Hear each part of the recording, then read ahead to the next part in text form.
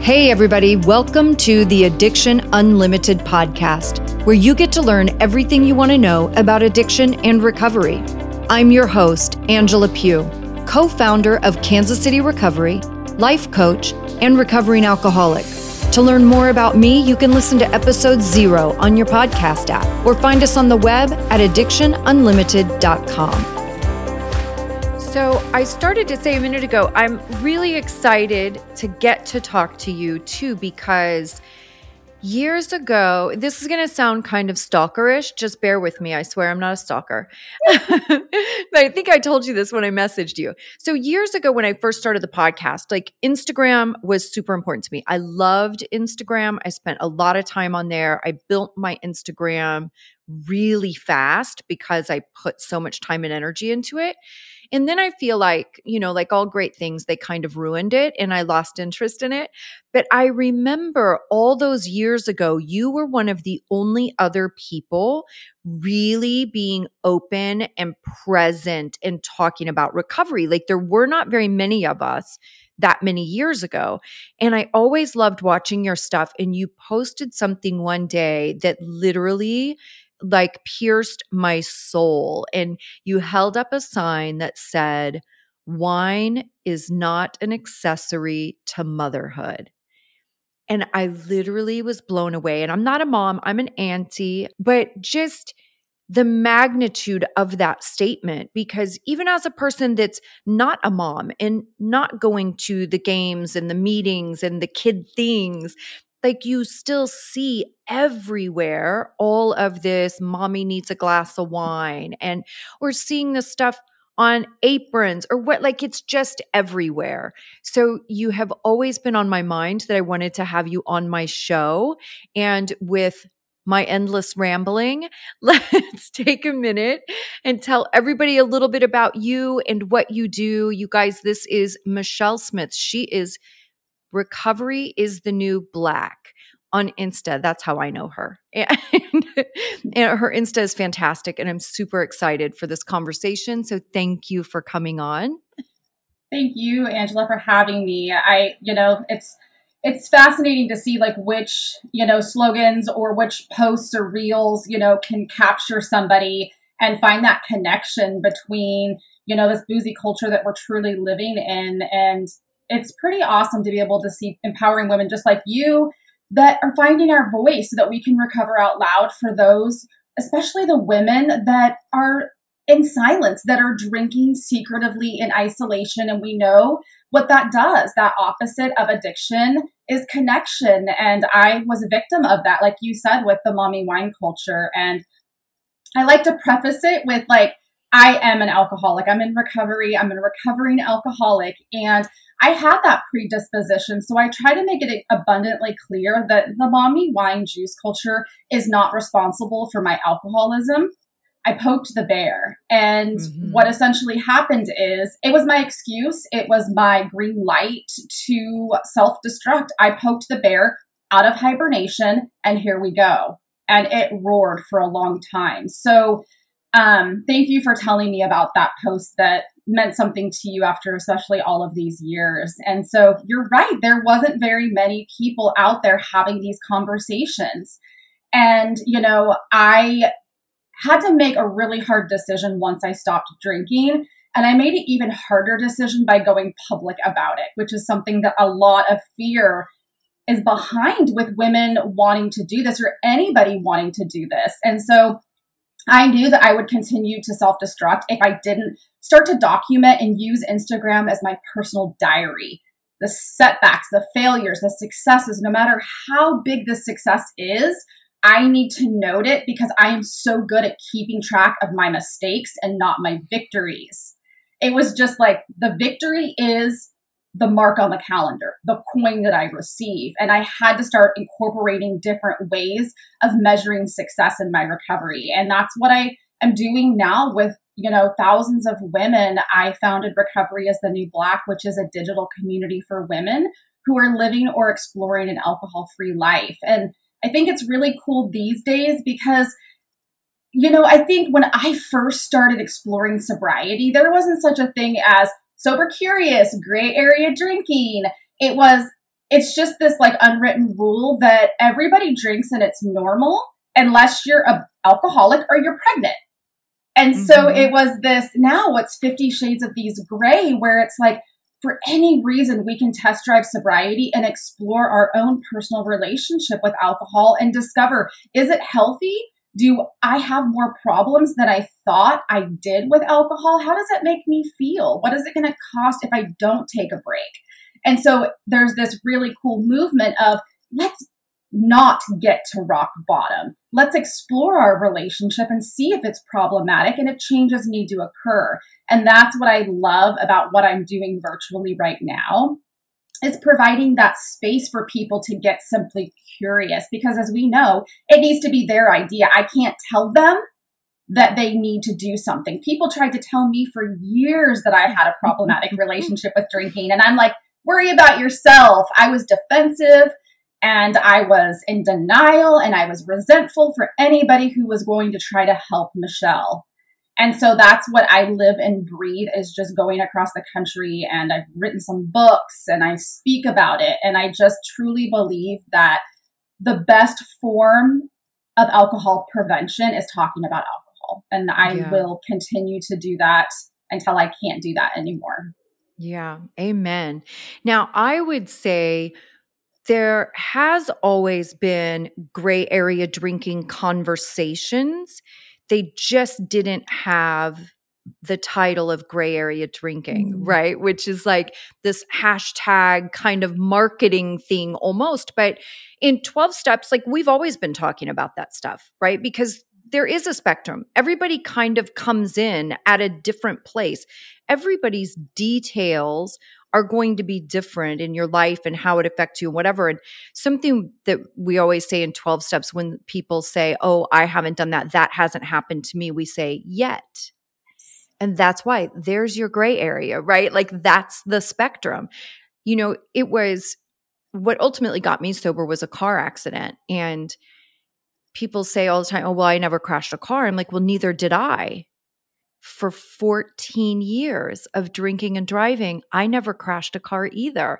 So that yet thing that I always heard throughout, you know, my early sobriety, especially whenever anybody would say, well, I haven't had a DUI yet. I haven't lost my family yet. I haven't lost a job yet. Nobody knows about my drinking problem yet. You know, it is. So that conversation has always been alive and well. I think so many things have changed in recent years that have just made the conversation really exciting, and more people are willing to be a part of it, you know, which is fantastic because then we can just help more people. And that's what it's ultimately about, is being the hand reaching out to the next person that needs that hand. Absolutely. You're absolutely right. Yep. It has been. The conversation's been there. It's just looked different. Yeah. And it's like, why are we going to wait for this to happen until we take a look at our relationship? Because eventually it does. It just looks different for each and every one of us. Absolutely. Yeah. And the path to getting there is different too. And I know, you know, working with so many people over so many years, like most people kind of have the same concerns. They have the same fears and the same trepidations. And I know that it can be hard to just accept that I can't have any more. You know, right. Like we're always experimenting and trying to figure out how to hang on to it and what can I do so that I can have some drinks but not have too many drinks. And it's so hard to get to that place where I always say it like it finally just beat me into submission. You know, It finally got me to that place that I was like, okay, dude, you win. I can't do it. You win. I'm done. You know? Yeah, you're right. I'm done looking for that third door. Yes. But nobody gets there easily, you know, and unfortunately, oftentimes it does take many of us because we are very stubborn. We are very stubborn, and it takes a lot of us some sort of rock bottom moment to get to the place that we're like, okay, I can't have any more. Cool. I got to figure something else out, you know? Yep, absolutely. And I think that too, if, you know, we had more people talking about it and more softer places to land, and we didn't look like we were an alien wanting to tell everybody that unfortunately we're going to pass on a drink tonight. I think, looking back, it might have been a little bit easier for me to give it up, but it's just explaining why you're not wanting to consume is such a tedious, difficult, oftentimes embarrassing, because we want to do it. We want to continue to drink, but we know if we do, or at least for me, I'm going to die. That's where it got. I'm going to die, and I want to live now more than I want to die. And so if I would have had people who had education and knew how to support me when I didn't even know how to support myself, maybe my journey would have looked different, but it is what it is. And I'm here now, and we all have to experience that different place for ourselves. Yeah, for sure. I'm really into this mindset the last couple of years, especially, where I feel like it has become more clear than ever that, rock bottom is a mental situation. It's not the event that happens to you. And everybody wants to attach it to some horrific, life-changing event. And that's not even what rock bottom is. Rock bottom is the very moment you say, I cannot live like this anymore.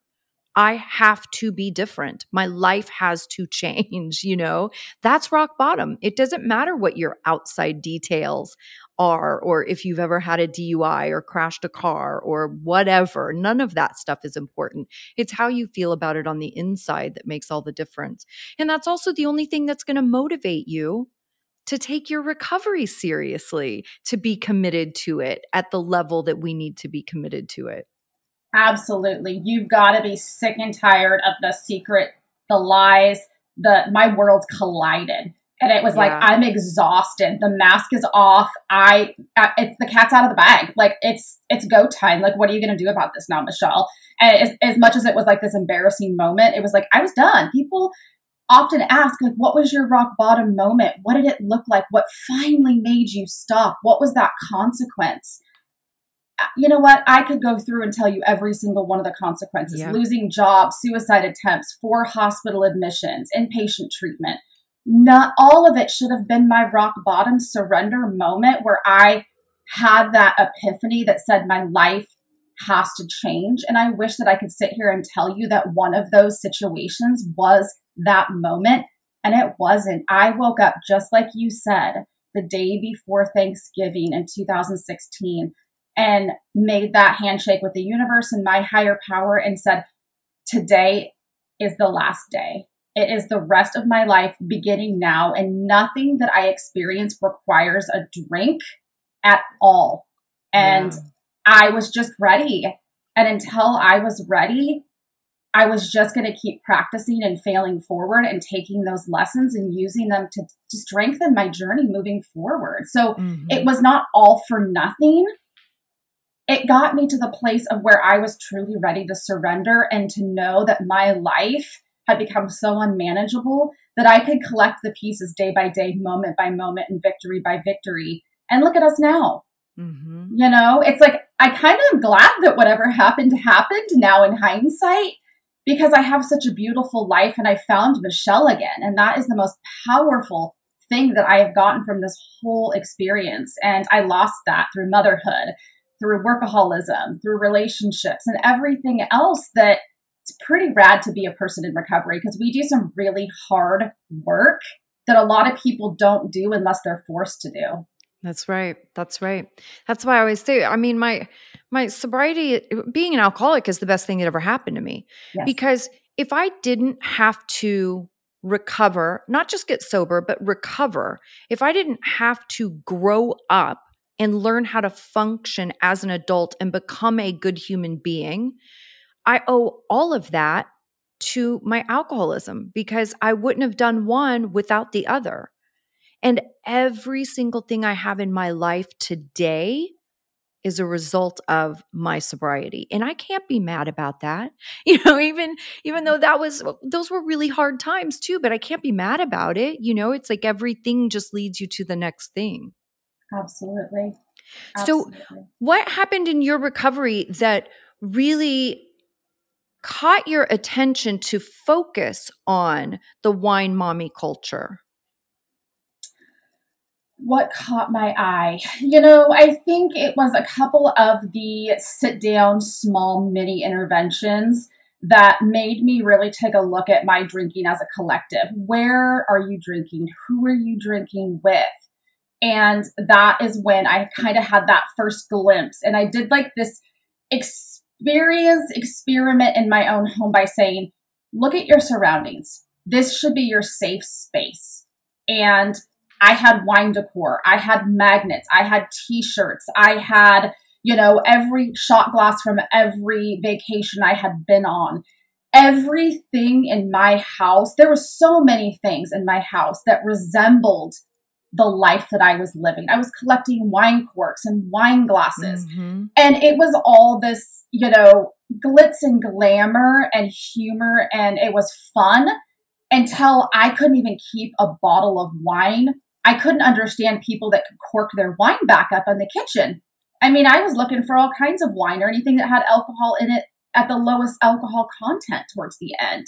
And that was what really sparked the curiosity of not acceptance, because acceptance to me means approval, but I acknowledge the fact that I was thick in it. I acknowledge the fact that my life had become unmanageable and the people that I was connected with, because we know birds of a feather flock together. If I'm going to be drinking, you better believe I'm going to be hanging out with people that are doing the same thing. Whether that's, okay, Michelle, you're going to yoga. Well, there's mimosas after, or the pedicure, but I'm going to select the place that has unlimited champagne. So that was what really started to spark, okay, I'm a mom now. I'm associating with moms because I can't clearly take time to find my own friends again. So I'm just going to have to link arms with these moms at the park because my kids are friends with their kids. And that's where we are. And this is the season of life I'm in. So that was when I really started to notice that there's this code and this unwritten rule that motherhood is really hard and drinking helps. And everywhere, book clubs. I mean, baby showers where the mom can't even drink and there's bottomless mimosas. So just opening my mind up to curiosity and taking inventory on the environments that I'm in and that I'm choosing to associate with was where I really started to notice that I was sucked into this culture that this just sucks right now. And let's just do it drinking a mimosa. And that creates dependence, as you know, and our tolerance and our threshold. And then I would go home from those events and you bet I would eventually stop at the market or the grocery store and I'd save it for later. Nobody saw any of that. It didn't end at happy hour or at the birthday party. It would start to become this secret. So that's what I would say was the first moment of like, okay, this is where this is coming from and what am I going to do and how am I going to pivot moving forward? Yeah. When you first got sober, like what was your journey of being more public like? Like how did you start sharing that? Because I know for me, like I was public from minute one. Like I was telling everybody. I didn't have any shame. I actually really, I mean, to me, it was a badge of honor. I felt so empowered and so strong quitting drinking and, going to AA, like I always say, I felt like I was a part of this exclusive club, like in my head, it was just this really beautiful thing. So I was very public always. But what did that look like for you in your circles, family, friends, the moms, all of that stuff? Yeah. Moms are going to give you, if they're still doing the same thing, of course, word of advice, don't do what I did. I asked the people who I drink with, do I have a problem? Of course you don't have a problem, right? So that didn't work. My family, they got to see the aftermath of all of it. And so they were supportive, but didn't know how to help. And their support looked like accountability, policing, consequences, a little bit of enabling and codependency, but for the most part, they were just like, what do you need? And I don't know what I need, but as soon as I figure that out, I'll let you know. So there was a lot of accountability from them, but it was very unorganized chaos because, again, I am a person who professionally works in the field of addiction, which is a huge stigma in itself. We have this issue and this whole, this quietness of we don't talk about what we're struggling with. Well, let's add an extra layer onto that accountability of you are a person that is a professional in the spotlight, whether that's a doctor, lawyer, and it goes back to this disease does not discriminate and nobody is immune. And I'm a perfect example of teaching relapse prevention classes in a maximum security prison. And I'm hungover and all I can do is obsess about that 3:00 hitting so that I can get hopefully home before I have to stop at the gas station. And so it was very secretive for a really long period of time until the cat came out of the bag and I was ending up in hospitals I had worked at and their chemical dependency team was around me. And I would wake up absolutely mortified and humiliated, right? Of course, this is never going to happen to me. I didn't wreck my car. I didn't end up in jail because I work in them.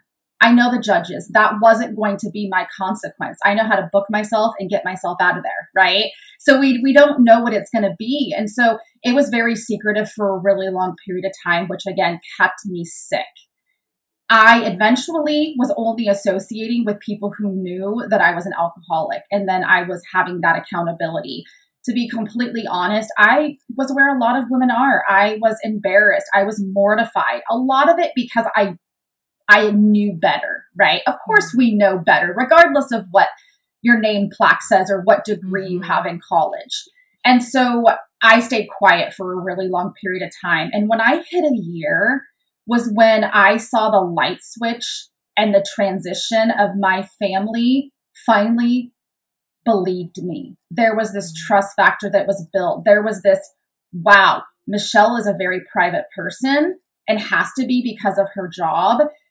And she's going public on a social media platform.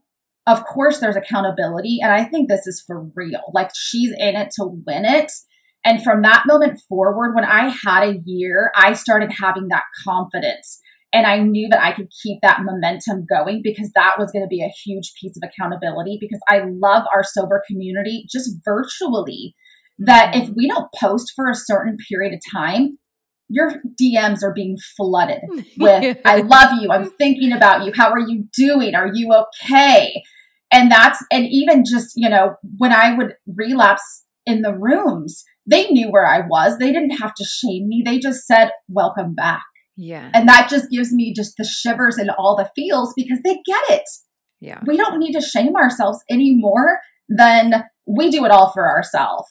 And so, sure. Yeah. Absolutely. So that's, once I hit that year, I really was like, I think I'm going to do this. I freaking love this. I'm not just chronically relapsing and never getting to these beautiful moments that people talk about that's so magical. I want to push through the 30, 60, and 90 and really live this life of recovery and honesty. And once I did, I became unstoppable. It was my superpower. Yes. Totally a superpower. But it takes a lot to get there. It is not a simple journey for anybody. It's hard and it's so crazy. Now, do you find that is there a dad's drinking culture also or is this really geared more to moms? It's a great question. Personally, my opinion is I always like to say it as big alcohol has their niches. They have their markets, right? You have the Scotch drinkers, you have the beer NFL dads. Like there was this untapped, underserved population of extremely vulnerable women going through postpartum, going through this new season of motherhood. Let's target, right? And you get the skinny wines, the vodkas, the flavored this, the t-shirt and that. And that's where they struck gold. I truly believe that. And that's what I fell into. So I feel like there is the male culture, but women are drinking for emotional voids and comfort. Yeah. Where it feels good. Of course, the reason people pick up any mind-altering chemical is because it feels good and it feels better. But when we're getting such a hit of dopamine that is so euphoric, that isn't being dripped out like walking out and seeing the sun, that has natural endorphins and dopamine, like that is the beautiful part. If we have to not work at it, it's not real, right? And so that's, I feel like the difference between the male and female, mom versus dad, is that they can have those drinks and hang out with the buddies.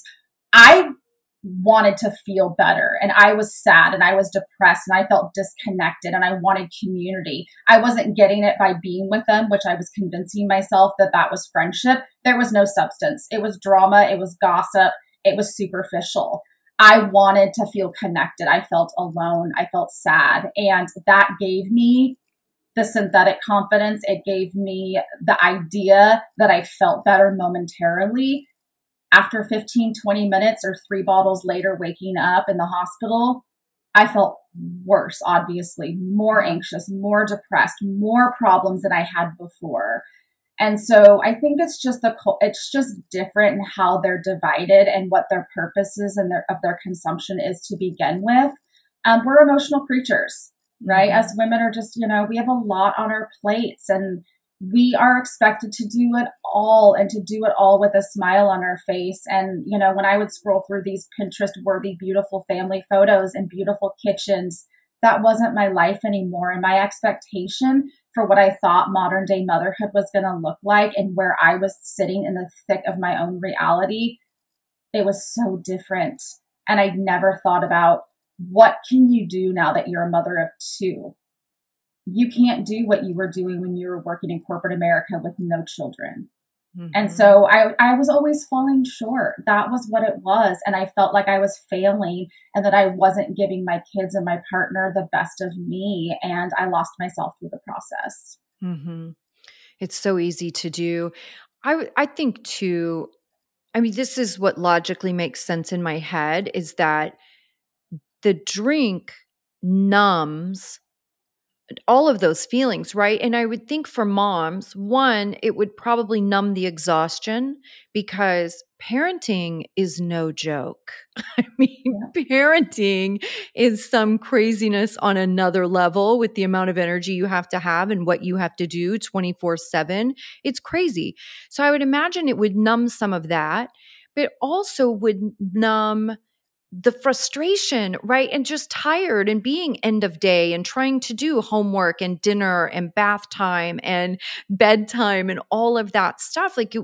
I get that it would just take the edge off, and kind of make that all feel a little bit easier. That's exactly what it is. It's that transition and that role of, it's innocent until it's not. And so that one glass feels great. And I don't have time to go, look for the sun or walk for 15 minutes without attaching a trailer hitch to the kitchen to the stroller to get outside in the pouring down rain. Like, that was my reality. And so I didn't have time. I didn't have money for a nanny or for these amazing things that people have as tools and privilege. I didn't have that. So I had to make it work. Cooking and having a glass of wine, it worked. It was my self-care. It quieted the noise and the chatter in my head.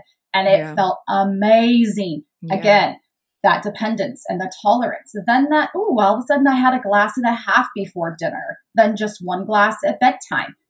By the time my head could spin, I was waiting to get through bedtime stories, skipping pages just to have that glass of wine as that reward and that treat. And what we define in our society as self-care, self-care is caring for yourself. Loving and honoring the way you speak to yourself, move your body, because it does some incredible things for us. Yeah. That is self-care, not shoving a mind-altering chemical that is destroying you from the inside out, that is literally poison.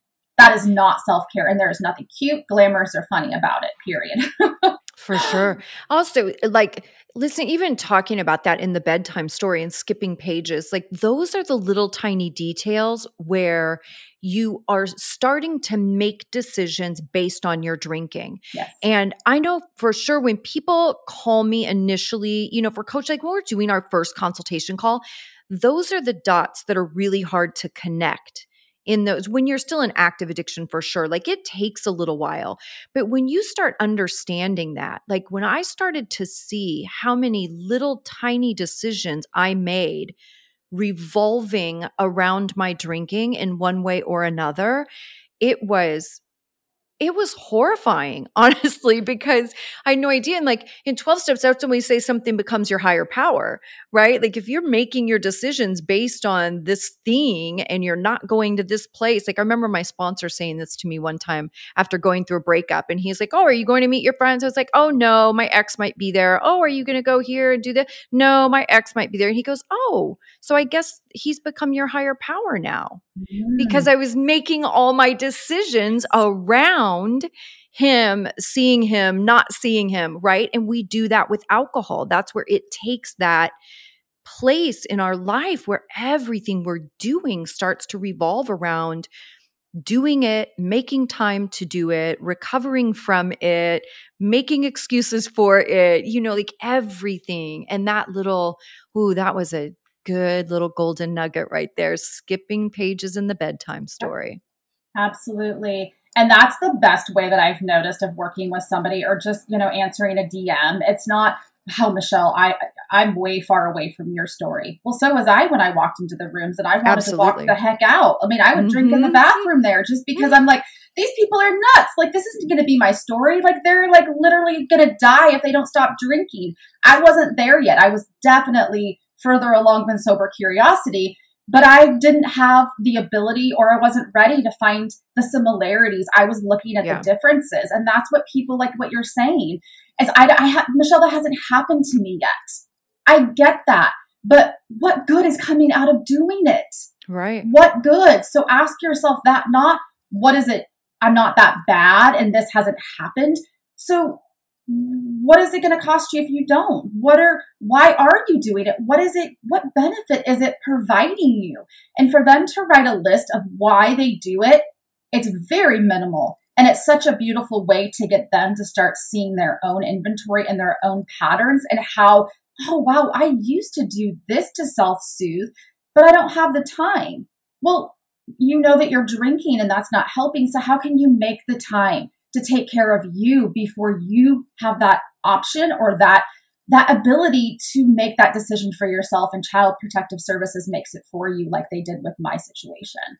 Yeah. Like, it's like, just start taking inventory on what is in your house. How is this affecting your life? What is this taking away from you being present in your own life that you worked so hard to build and love? And why do you want to escape everything that you've wanted and you've worked so hard to get? Why are you wanting to escape your own reality now? And I had to do that deep work beyond, I lost my mother when I was becoming a mother. I started having health issues and I had strokes. My husband went to war. Like, there was so many things that are not excuses, but I had to work through in my program and therapy to say that was what changed. I didn't have support. I didn't take time to do the bereavement work.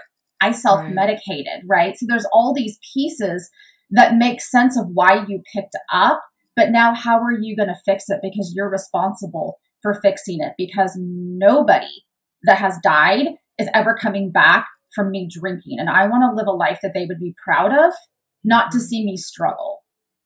So that, that work, it's tough, but picking up those breadcrumbs and reverse engineering and getting really clear on your habits and your daily routine, because you're right. It starts just minimal, little itty bitty bites that are innocent that say, I'm far from having a problem. Right. Let down the facade and the resistance and just be open to exploring how that might turn out. Yeah. The possibility of what if. Yep. Yeah, absolutely. You've given us so many great things to think about.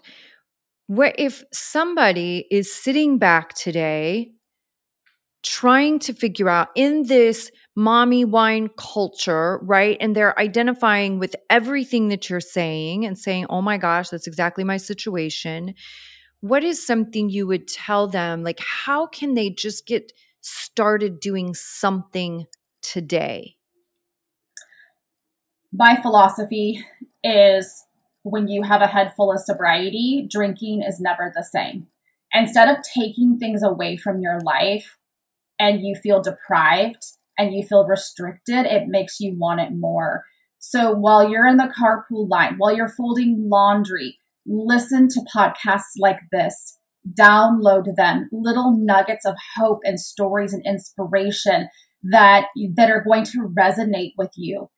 Get a Quit Lit book. On Amazon, it is cheaper than a bottle of wine. Get stuff that are going to help support you and love you and nurture you, not deplete you and take everything away from you. Get into anonymous groups and Facebook, things that are free. Just expose yourself to knowing that people just like us struggle too, and that we're not alone is the biggest piece of advice that I have for people, is just to not go in full guns blazing and just dip your toes in the curiosity to know that, wow, that bedtime story resonates. I do that, right? I haven't done the bereavement work yet. I'm connecting that I'm sad every anniversary that my mom has passed. Like, my mom died on her birthday. So October 17th, every year, it is hard because I have that. And that's one of the things I know that I have to be very mindful of, right? So those little pieces of nuggets are allowing you to be open to, wow, I need to remember that some of these days are ingrained and I have to be on point, and the other ones are just going to, spark our, the world shuts down or we lose our job or we're just having a really crummy day and feeling triggered. But just having your head full of sobriety and just starting to listen to things, because if we take things away, it's like we feel like we have this like Swiss cheese. We're wholly all over, right? And if we don't plug them back in with friends and with community and with cool celebrities that are struggling too, like that's where it's at. That's where I've seen the biggest epiphany and pivot into exploring and having them let down their guard. Yeah. Yeah. And I love that you talked about like going to meetings and the anxiety around that and drinking in the bathroom, because I think so many people think of it like, as somebody that's been sober a long time too, like they think that I'm like skipping down the hallway, to go to my first meeting. I'm like, no, we're all terrified. We all have that anxiety. Like I almost threw up the first time I went to a meeting because I was terrified walking in there. We all have that. So just know that everybody else that's there felt the same thing. We're all scared doing that stuff. It's hard. Absolutely. And I honestly, when I went in there for the first year, I had a pit in my stomach. I couldn't say with full honesty and transparency, hi, I am an alcoholic. Like, my name's Michelle and I'm an alcoholic. But the moment that year, it's again, how you started this whole podcast, badge of freaking honor. That is not necessarily a label that I'm proud of. That label, but that tells me, Michelle, you're a person who can't drink. That's the only thing in this world you can't do, which leaves endless possibilities of things that you can do. And that title I'll wear with a badge of honor for the rest of my life. Yeah, it is super strength too. I mean, but being a person with addiction is not an easy thing to be, even healthy, right? Like we have brains that move very quickly. We do have anxiety. We obsess about things. Like, it is a challenge, but to be one of us and to do it successfully is an inner strength that a lot of people don't have. So it is its own superpower. Okay. Final question, favorite question. What is your favorite thing about being a sober person?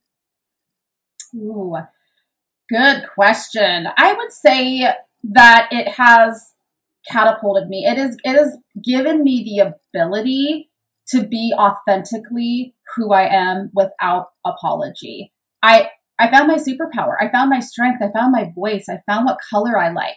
I like what kind of food I like. I have more confidence and ability to set boundaries and define who I am and what the heck I love. I have crushed my goals because I'm sober. Like, I make these big, scary, hairy goals. I'm fulfilling every single one of them. I was a quiet, hidden drunk with her head held down, suicidal, wanting to die. I don't want that anymore. So good.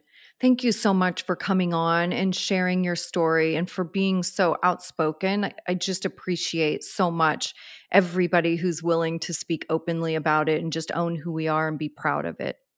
Thank you so much. And, like I told you, you were the first podcast that I started listening to when I started getting sober. Oh, so wow. to come full circle and for you to know that, we don't hear that enough all the times, that we just think that we're doing good and spreading hope and inspiration, and people are retaining things and people are grateful. And I just want to allow you that you've created this space that has meant a lot to me and so many other people. And you need to hear that. So thank you for doing that. Thank you. You've reached the end of another great episode of the Addiction Unlimited podcast. Candid and honest conversation about addiction and recovery. Be sure to visit us at addictionunlimited.com to join the conversation and access show notes and links to everything we talked about. Love this episode? Please take 30 seconds to subscribe, rate, and review on iTunes to help us improve and give you the information you want. Thanks for listening. See you next week.